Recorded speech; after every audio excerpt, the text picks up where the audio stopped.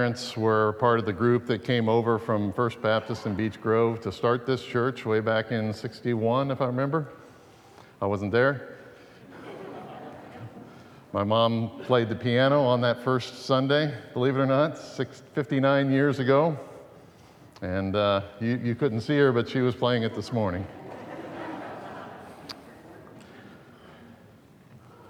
Turn in your Bibles to 2 Timothy chapter 4 as we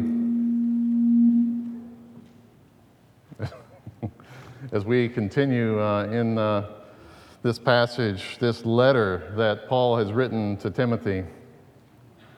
As I was starting to read through this text a couple weeks ago, I was just doing the first thing you do when you teach or you preach, right, is you just kind of read the text over and over and over to get a feel for what it's saying, what is God saying in this text.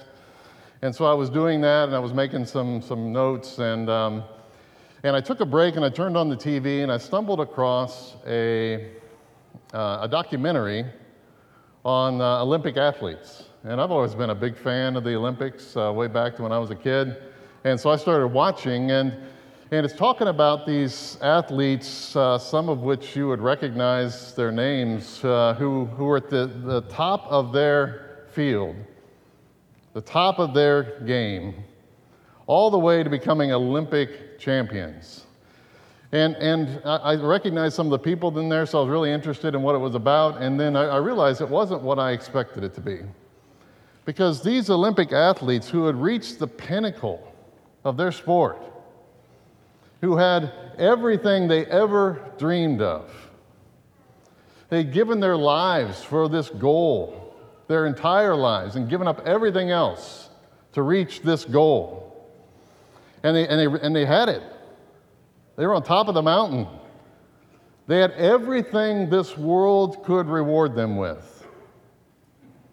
They had fame, they had fortune, they had the love and adoration of a nation, and they were miserable. To the point that many of them were suicidal.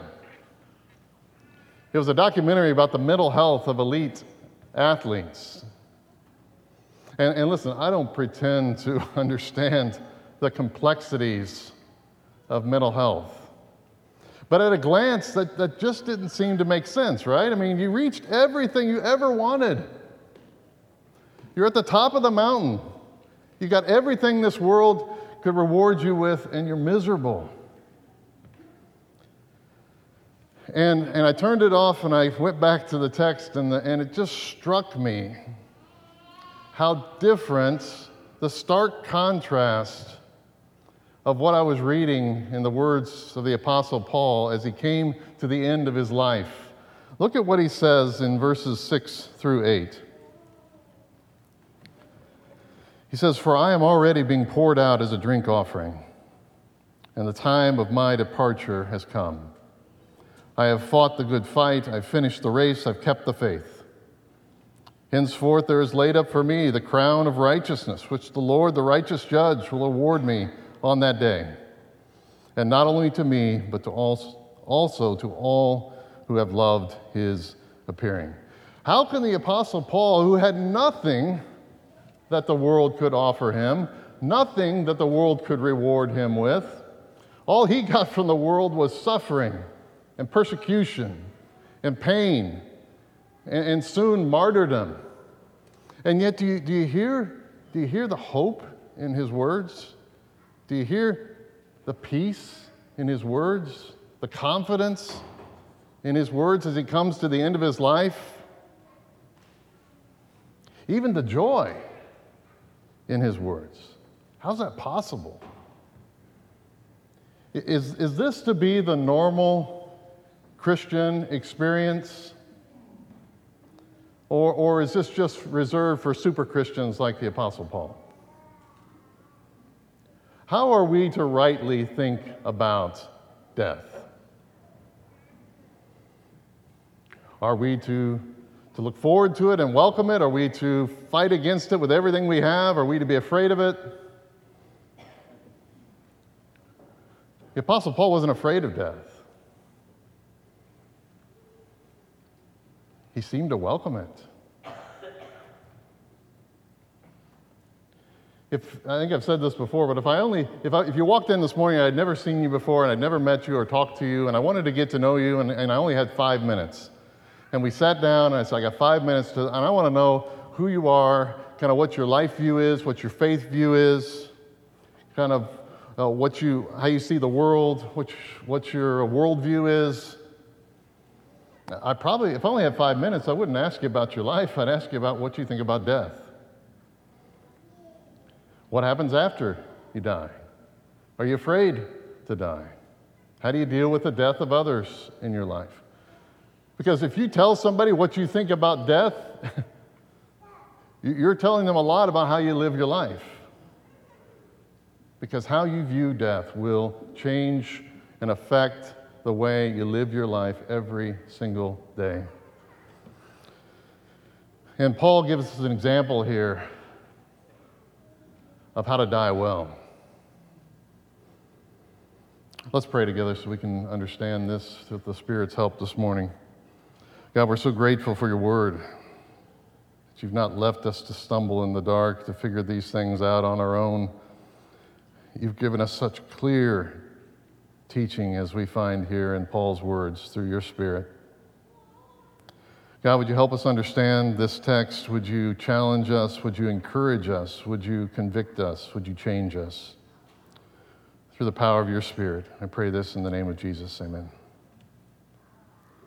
The main point in this text this morning is this: the day is coming when the faithful will be rewarded.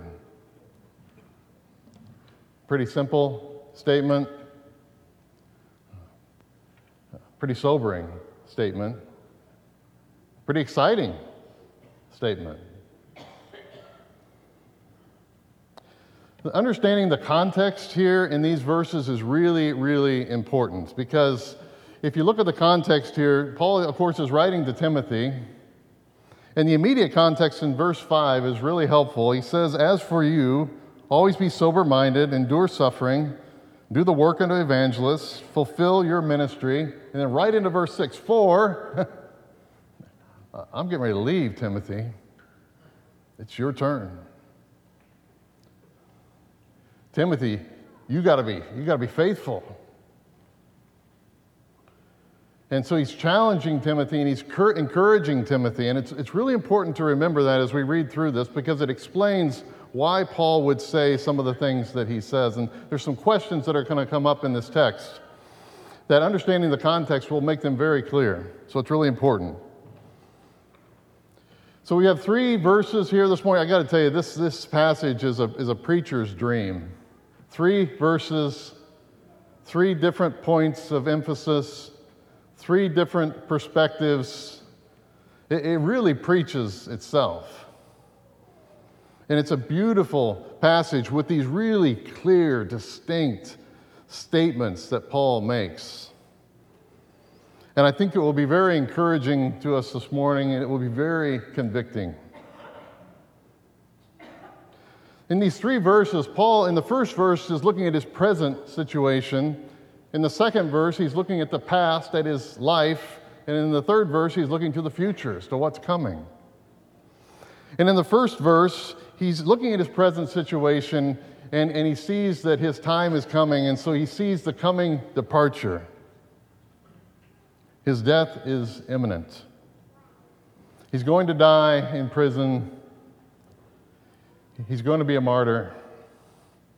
And yet I love the phrases that he uses. Every one of these phrases is very rich in imagery. The first thing he says is, he doesn't say, "I'm going to die. Feel sorry for me." He says, I'm already being poured out as a drink offering. He's using distinctive Jewish language here, describing the sacrificial system that the Jews and Timothy would well understand. And back in Numbers 28, it describes the sacrifices that were to be offered, and there was a burnt offering that would be offered first. And then at the conclusion of the sacrifice, you would have the drink offering would be poured out at the very end.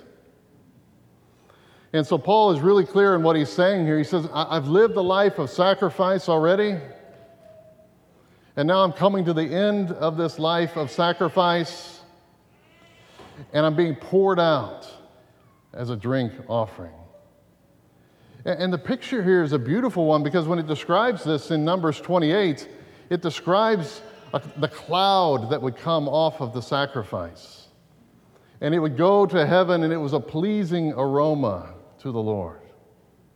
And it says the same thing about the drink offering. And Paul is telling to Timothy, I've given my life as a sacrifice.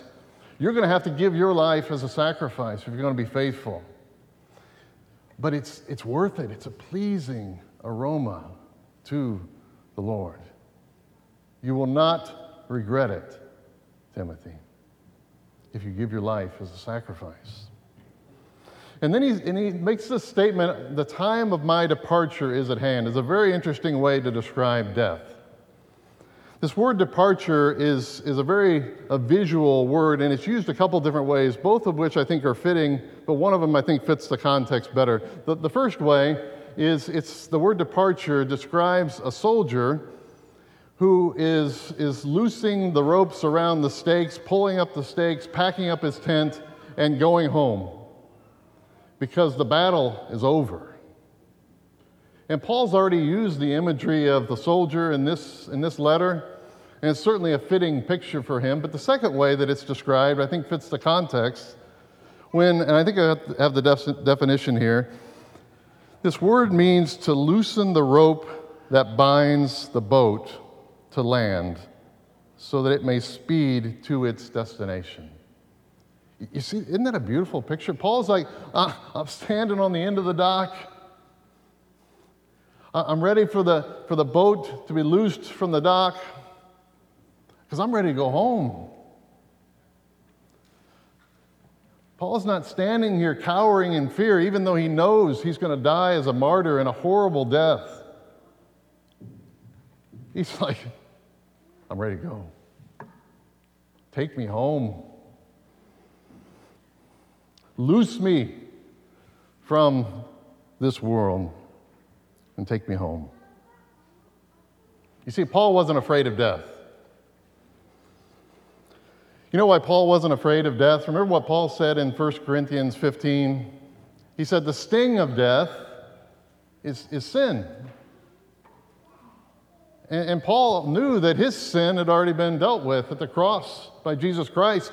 And he also saw the evidence of God's grace and his power and his spirit in his own life dealing with sin on a daily basis. He knew that sin had been dealt with. He had nothing to fear from sin.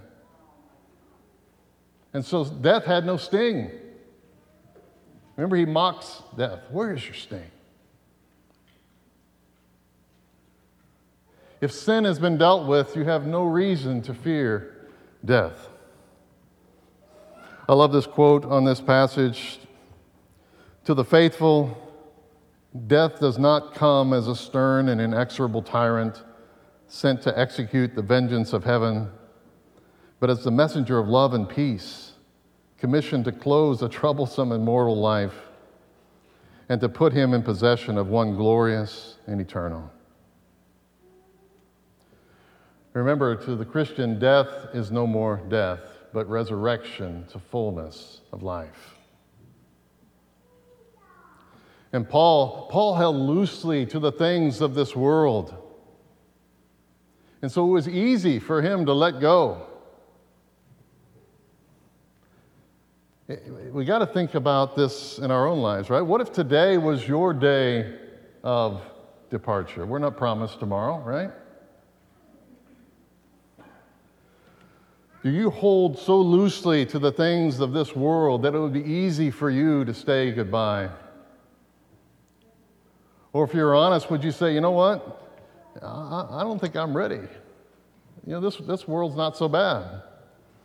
And the pleasures of this world and the possessions of this world and the promises of this world have entangled you in this world, and it would be hard for you to let go. All that we would be like Paul and have this attitude at the end where we're holding so loosely to the things of this world where it is easy to let go and say, take me home. Paul knew the departure was coming, and he had a hope and a confidence. Why did he have a hope and a confidence? Well, because he could look back on his life and see the completed discipleship. Paul was a disciple of Jesus Christ, and he knew when he had come to the end of his life, he could see the grace of God and the power of God and the Spirit of God in his life, and he knew he had accomplished what God had given him to accomplish. He had completed his discipleship, and that gave him great hope. One of the questions that comes up in this text is Paul talking about himself too much? Is Paul bragging here on himself? And there's several answers to that question. The first thing to see in this text is that when we read it in English, the emphasis is on Paul, on the I's. I have fought the good fight, and I have finished the race, and I have kept the faith. In the Greek, it's not that way at all. It actually flips those. In the Greek, the emphasis is on the second part, or actually it's first. It says, the good fight I've fought, the race I've finished, the faith I've kept. Paul comes to the end of his life. He's not giving Timothy his spiritual resume. He's already said he doesn't care what anybody thinks except Jesus. It would do nobody, including Paul, any good to stand up there and brag about his life at the end. That's not what he's doing. Remember, why is he writing the letter to Timothy? To encourage him, to challenge him. We get great perspective on this. If you go, I think I have it up here, but if you looked back in the first letter Paul wrote to Timothy, at the very beginning, he says this, and this is really instructive. He says, I thank him, Jesus, who has given me strength, Christ Jesus our Lord. It was his work, his power, his grace, because he judged me faithful, appointing me to his service. Though formerly I was a blasphemer, I was a persecutor, I was an insolent opponent. This is where Paul would go on to say, I was the chief of sinners. Paul is saying to Timothy, find a worse sinner than I was. I killed Christians for a living. Find somebody that was more lost, that was more wretched than me. But Christ, right? But I received mercy for this reason, that in me, as the foremost sinner, Jesus Christ might display his perfect patience as an example to those who were to believe in him for eternal life. You see that? Paul's like, man, Timothy, you know who I was. You know who I was. If God can save me, if God can do this for me, he will do it for you. And so with that backdrop, he says, look at what Christ has done in my life. Through Christ, I've fought the good fight. And these are rich pictures. This fighting the good fight is actually language from the games, the Greek games that they would have been very familiar with. And it's not military imagery, although again he's used that in the past. This is, if you look at the context, he's talking all through this about the games, an athletic metaphor. And he says, "I fought the good fight." This is not a picture. When we say "fight the good fight," we might think of like a boxing match. But that's not the picture. I mean, think about in a boxing match, you could be 5 seconds into the fight, catch the guy with a lucky punch, and the fight's over after 5 seconds. That's not a picture of the Christian life. That's not a picture of Paul's life. The fight here that he's talking about is a wrestling match. In a wrestling match, man, you cannot take any time off. You have got to wrestle. You have got to struggle. You have got to fight. You have got to give every ounce of energy from the beginning all the way to the end, or you're going to lose. And that's the picture Paul is painting here. I gave everything I had. Through the grace of God and the strength of God and the Spirit of God, I gave everything I had. I didn't quit. And he says, I've fought the good fight. That's not Paul saying that he fought a good fight. The emphasis is on the fight. What he's saying here is, I've fought and I fought and I fought and I fought and I gave every ounce of energy, and it was a good fight to fight. It was a worthwhile fight to fight. This word is also used to describe something that is honorable, something that is right, something that is noble. Timothy, it's going to be a fight, and you're going to have to give every ounce of energy to fight that fight, but it's worth it. It's worth it.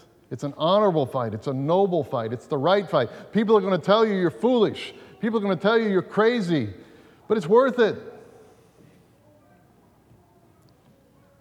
If God has done this for me, He will do it for you. And then he says, I've finished the race. And this is the language of the race course. This is talking about a runner running a race, which is really fitting, because if you think about a runner running a race, they have to run on the course. There's a prescribed course that they have to run, and there's a prescribed distance that they have to run. And Paul is saying he's kind of this single-mindedness. I ran the race. I didn't get off course. I didn't stop short. I finished the race. And I love the translation that says, I finished my course. I really think that's an accurate way to say it, because there's a personal aspect of this. Paul believed that he had been given a course, and his course was to take the gospel to the Gentiles, and he said, that was my course, and I finished my course. I have a course that God has given me. You have a course that God has given you. Your course probably looks different than mine. It's based on your gifts and your opportunities and your roles, but God has given each of us a course to finish. And Paul is saying, by the grace of God, Timothy, you can finish your course. God did that for me. He'll do it for you. Finish your course. Don't get off track. Don't stop short. Finish. If you've heard me teach or preach for any length of time, you've heard me talk about one of my heroes of the faith, my grandmother. And I thought about her every day as I was preparing for this.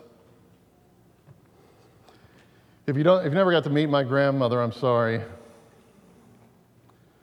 She, if you know my mom, you know my grandma a little bit, because her spirit lives on in my mom.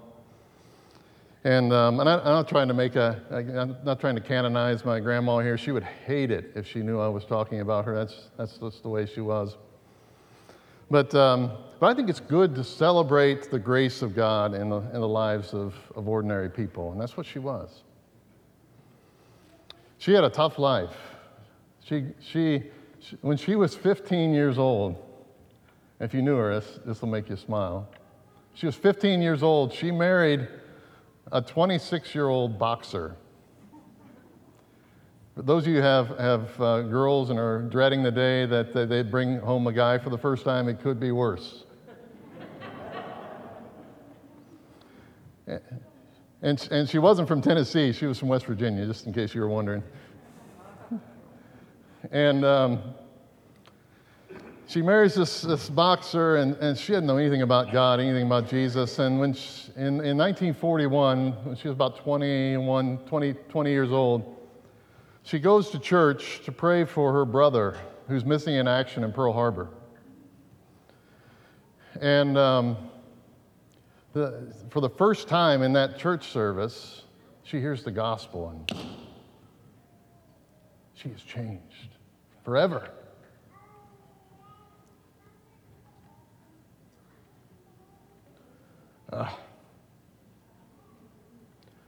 I know if I was probably more professional, I wouldn't get emotional up here, but it's my grandma. Give me a break. And she begins a life of faithfulness. She has 3 children, and she makes sure that they know the gospel and are in church and understand the gospel. All 3 of her children come to faith in Jesus. She lives a faithful life year after year after year after year in front of her husband, and 20 years later, her husband comes to Jesus. Our grandpa. And he Later in life, his rough life catches up with him, and he has all kinds of health problems, and he loses a lung to cancer, and he loses a leg. And didn't slow him down at all. And she's just a rock. I know she had her moments, but man, when I saw her, she was just a rock. And after my grandpa died, she stayed down in Cloverdale where they lived, and she had to stay there to take care of her neighbors, all of them. That's what she did. And then later in life, it just became too much for her, so she moved back up here to Indianapolis and moved into Crestwood Village down here on South Side, on Madison. And she was still well into her 70s, but she was still very independent and could drive and do things. And her neighbors soon found that out and started asking her to do all kinds of things for them and go to the store and the pharmacy and run errands. And it was getting to be too much. And so people were counseling her. You got to be careful. People are taking advantage of you. People are using you. And I asked her about it one time, and she got this real curious look on her face. And she said, people tell me that people are taking advantage of me, people are using me. And she kind of tilted her head and she said, but I want to be used. She said, why am I still here if it's not to be used? She was going to finish her course. In the last days of her life, when the time of her departure had come, the doctors called us and said, hey, you better come, it's not long. And so you probably experienced that, right? You go and the entire family crowds into that hospital room, and she knows why we're there, right? We're there to say goodbye. And we reminisce, and we laugh and we cry. And we're saying our goodbyes as we're walking out. And I leaned down to her, because she could barely talk to where we could hear. I leaned down to her and I said, Grandma, how can I pray for you tonight? And she can't breathe, and she's in pain, and she can't sleep. And I expected her to say, pray for me that I can sleep and breathe and not in so much pain, or maybe pray that God will take me. You know what she said? I'll never forget it.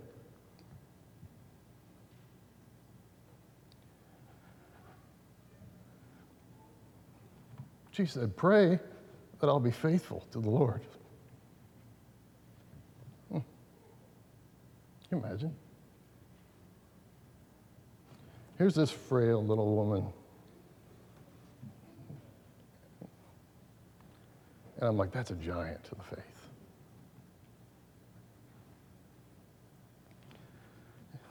And as I walked out of that room,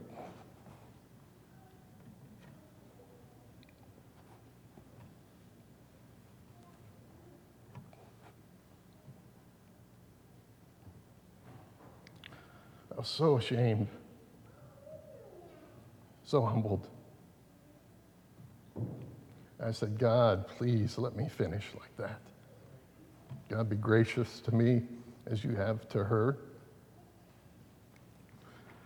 She finished her course. She was never in the pulpit. I never saw her up in front of a group of people. She was always behind the scenes. Man, she was faithful. She finished her course. God was gracious to her. And if he did it for her, he'll do it for you. He'll do it for me. Timothy, be faithful. Finish your race. Finish your course. It's worth it. And then he says, I've kept the faith. And this is a phrase that's found its way into our American vernacular, keep the faith, right? And when we say it, it's more like kind of don't give up, right? Don't stop believing. And that's not what this means here. The key to understanding keep the faith here is just to look at the word kept here. I've kept the faith. It's the same word that God, when it talks about God keeping us in Jesus, it means to guard, it means to protect, it means to treasure, it means to keep safe. And Paul is saying here, I have been entrusted with the faith. the faith of Jesus Christ. I have been entrusted with the gospel, specifically the gospel to the Gentiles, and I've kept it. I didn't lose it. I didn't dress it up or dumb it down.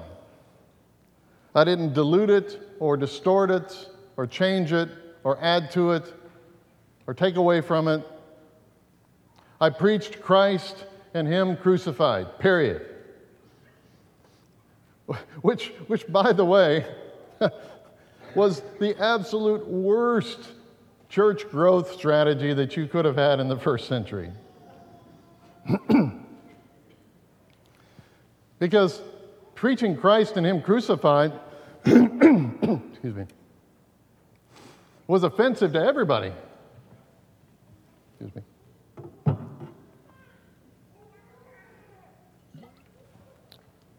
To the Jews, they thought it was a curse. To the Gentiles, it was offensive. It was foolishness. How dare you tell me I'm not good enough? But Paul said, I'm going to preach Christ and Him crucified. I think Paul would say this. Paul did not let the gospel suffer in his hands. Ironically, Paul did not let the gospel suffer, which meant that Paul suffered instead. I think we can make that statement with confidence. In the life, not just the preacher, but in life of every Christian, either the gospel will suffer or the Christian will suffer. Listen, if the gospel does not, if you're not letting the gospel suffer in your life, you will suffer for it. How does the gospel suffer in the life of the Christian? Well, there's more overt ways and there's more subtle ways. The most obvious way is that we don't talk about the gospel at all because we don't want to suffer. Right? I don't share the gospel because I don't want to be embarrassed. I don't share the gospel because I don't want to suffer ridicule. I don't share the gospel because I don't want to suffer losing a friendship or a relationship. I don't share the gospel because I don't want tension in my extended family. I don't share the gospel because I don't want to suffer in my workplace or my neighborhood or my school. And so the gospel suffers, so I don't. More subtly, the gospel suffers is if I never get to the heart of the gospel. It's easier, especially in Midwestern America, to work God into a conversation, or the good Lord, or maybe put a kind of a benign Bible verse out there once in a while. But man, the gospel suffers if you never get to Jesus. Because once you get to Jesus and you get to Christ and Him crucified, then you got to answer the question, why? Why did He come? Why did He have to do that? And then you got to talk about sin. And you got to talk about the holiness of God. And you got to talk about judgment and wrath. And you got to talk about Jesus as the only way to solve that problem. And you got to talk about how not one of us is good enough. That's offensive. You will suffer if you share that on a regular basis. Paul said the gospel didn't suffer. I kept the faith. And it didn't suffer. Are you suffering for the gospel, or is the gospel suffering because of you?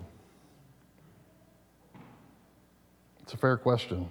It's a sobering question. Paul said, by the grace of God, I kept the faith. Paul believed that he had completed his discipleship, and that gave him great hope and great confidence as he turns to the third verse, when he looks to the future, to the crowning day. Paul was motivated by the crowning day. Is it okay to be motivated by rewards?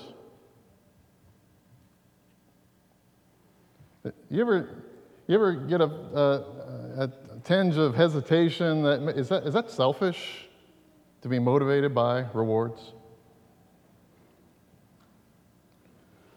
Well, if you look at the words of Jesus, the answer is a resounding no. It is not selfish. How many times does Jesus point his disciples and point his listeners and point each and every one of us to the day that is coming when his Father who rewards in secret is going to reward you, and any investment in the kingdom is going to be rewarded 100-fold? C.S. Lewis somewhat famously said these words about rewards and being motivated by them. Indeed, if we consider the unblushing promises of reward and the staggering nature of the rewards promised to us in the Gospels by Jesus, it would seem that our Lord finds our desires for rewards not too strong, but too weak. He goes on to talk about how we are so content with the rewards of this world that we don't even think about the rewards in the next. He says we're far too easily pleased. I think the reason maybe why we wonder about rewards and if it's okay to be motivated by them is we don't really understand what is really going to happen on that day. And have you ever imagined what that is going to be like? Imagine this. Jesus Christ, in all of his glory, as the righteous judge, will be standing there. And standing before him is one of the redeemed.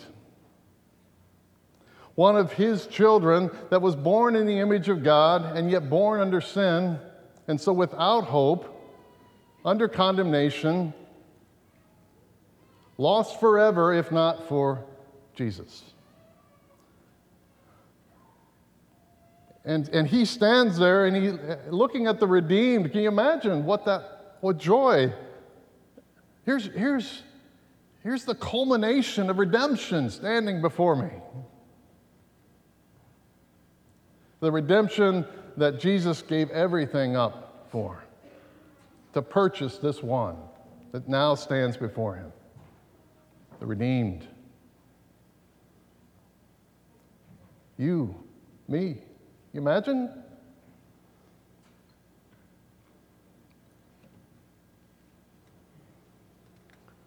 And not only that, you not only stand there as the redeemed, you stand there as one of the faithful. And not only can he stand there and look at you as the redeemed, he, what I believe will be great joy, actually gets to reward you. And as he rewards you, right? I mean, think about what's happening there. Paul is not looking for the reward, the victor's crown here is what he's talking about. He's not looking to get the reward and then walk around and say, man, look at what I have done, right? Paul's already said that I didn't do anything. Man, any glory from that is going to be turned back to Jesus, because any reward I receive is just a manifestation of his glory in me. And so he's going to get all the glory anyway.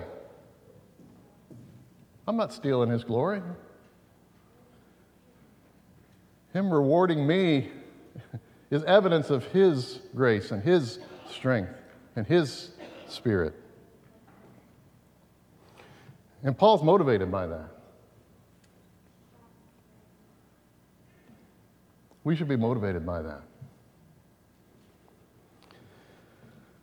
I remember when I was reading these verses early on, and I was just making some high-level outline notes. And when I got to this third verse, I wrote, a crown will be awarded by the judge. And then I read it again,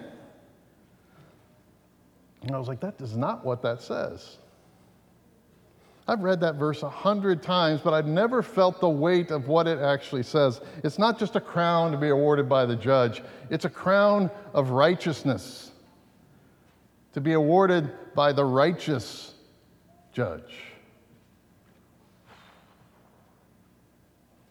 Man, the weight of that has stuck with me every day since. You know what that means? This is not a participation trophy. Can you imagine? When I think about that, the weight of that, the conviction of that, if this was my day, the day of my departure,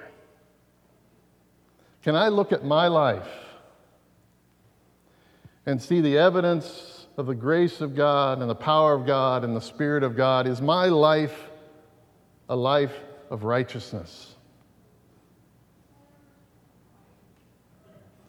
Is it going to be a sweet aroma to the Lord? Or am I just going to stand there in the stench of my own self-righteousness?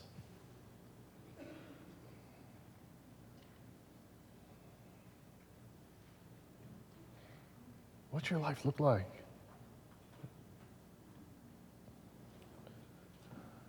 Is it a faithful life that the righteous judge will say, well done? Can you imagine hearing those words?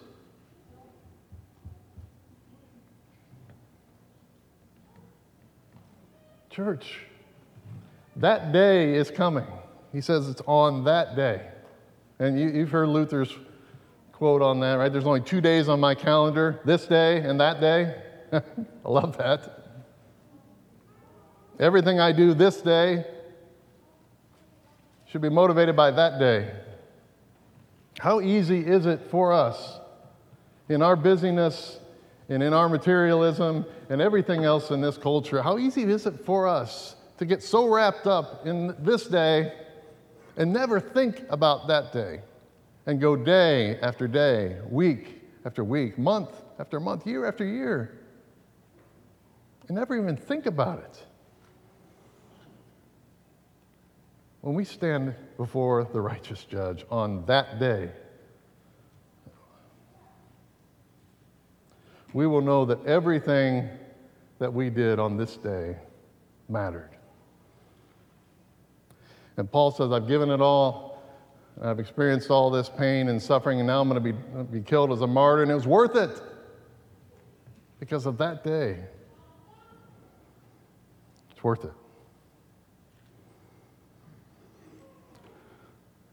If you're here this morning or you're listening online and you're hearing about this, this idea of a departure and how it's something to be welcomed and not to be feared, and that's not your experience, and you don't know what's going to happen when you die, and you're not trusting in Jesus, and so you fear death.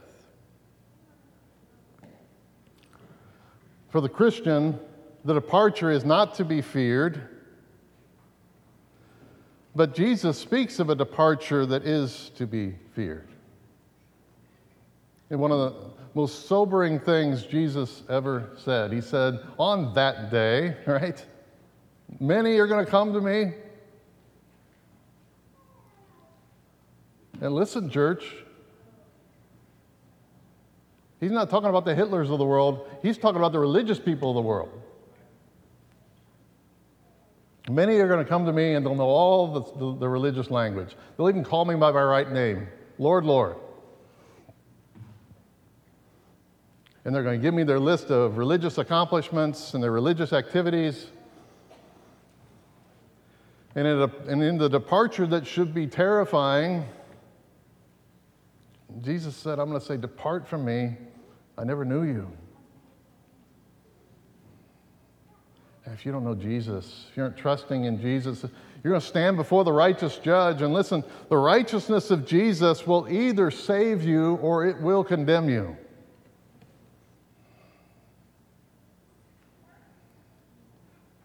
Please, if you don't know Jesus, come talk to one of us. Come talk to me. I can guarantee you, any member of this church will drop everything we're doing to talk to you about Jesus. It's our favorite subject. Please don't wait. People every day wake up not knowing that the time of their departure is at hand, and none of us is promised tomorrow. Let me close with this thought. This idea of living with an eternal perspective, living for that day, is such a foreign concept to the American way of thinking, the American culture. The American culture is not set up to think about that day. It gets lost in someday. And if you're not careful, it starts when you're young. You've got, maybe elementary or middle school kids here, and you're thinking, man, someday I'm going to be in high school. It's going to be great. And you get into high school, and it's like, man, someday I want to be in college. It's going to be great. And you get into college, like, someday I'm going to get a job, make my own money, start my career. It's going to be great. You get a job, and it's like, someday I'm going to get my own place. It's going to be great. And you get your own place, it's like, someday I'm going to find my true love. It's going to be great. We're going to get married.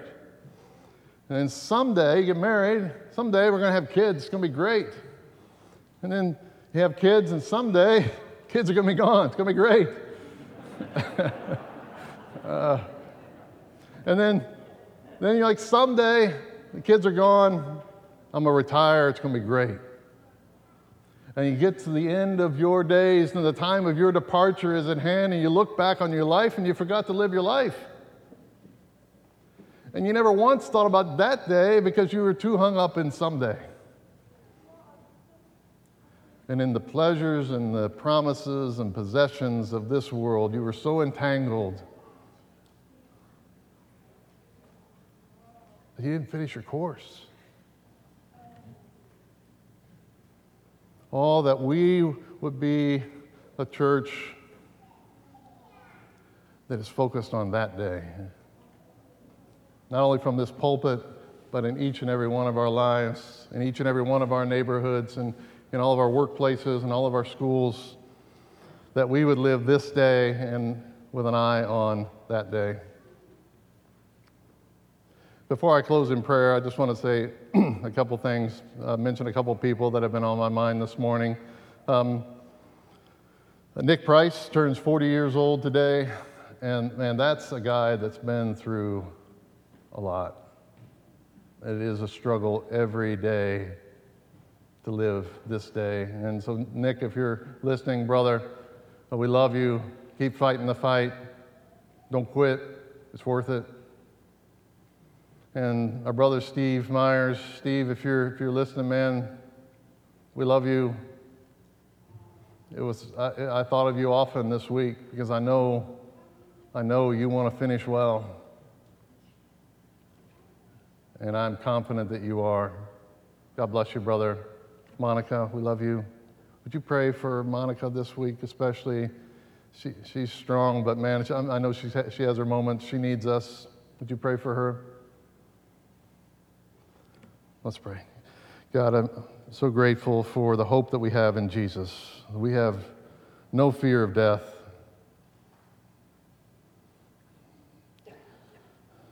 Because we know that the sting of death is sin, and that's been dealt with, and we're grateful for that, and we rest in that.